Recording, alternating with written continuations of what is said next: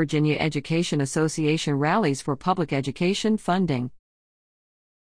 Public education advocates from across the state gathered at the Capitol Bell Tower in downtown Richmond on Martin Luther King Jr. Day wearing red hats while chanting, "Education is a right, that is why we have to fight."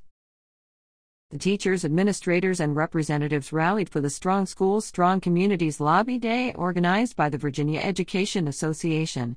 The rally focused on raising funds for teacher and support staff salaries, the standards of quality, and English learner services.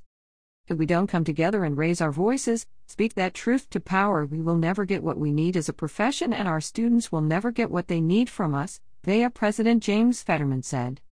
Increasing the funding of public education instead of diverting them to private institutions was not the solution to the problems K-12 schools are facing in Virginia, Delaware, Schuyler Van Valkenborg, D. Henrico, said.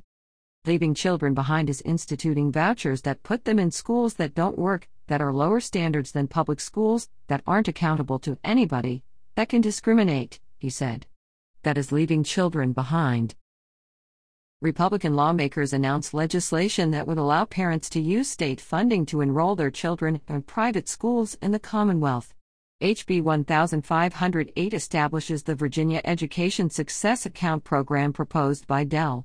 Glenn Davis, Republican, Virginia Beach. A similar proposal was introduced by Del. Philip Scott, R. Spotsylvania. His HB 1371 would allow parents to use state funds for tuition at private institutions or after-school tutoring programs. Scott was unavailable for comment at the time of publication, but in a January 6 interview with WFVA, he said Davis's bill was a step toward achieving the goal of his bill, which is to give all students in Virginia state funds to access private education. Davis's legislation only grants the funds for students enrolled in public schools the previous semester. We will definitely be looking to expand that over the years and to get a full universal school choice, Scott said. Educators at the rally booed at the idea of funneling state funds out of public education. Public education is the strongest system for all students, said Kimberly Adams, a library and media specialist from Fairfax County. By supporting all students, we make sure that gets done for our future.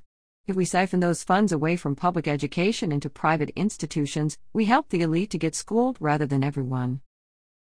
Both speakers and attendees of the rally emphasized the legacy of public education in raising future leaders. Public education is very important, said Thomas Hayden, the president of the VEA Fredericksburg chapter and a kindergarten teacher.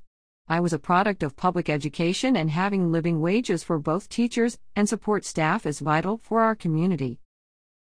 This is the first in-person VEA Lobby Day since the COVID-19 pandemic started, Administrative Assistant Samantha Townsend said. The energy of having everyone in person just makes the community stronger, she said. When you can see people from all over the state coming in for the same reasons, and all of us having the same goals, it's so inspiring and empowering.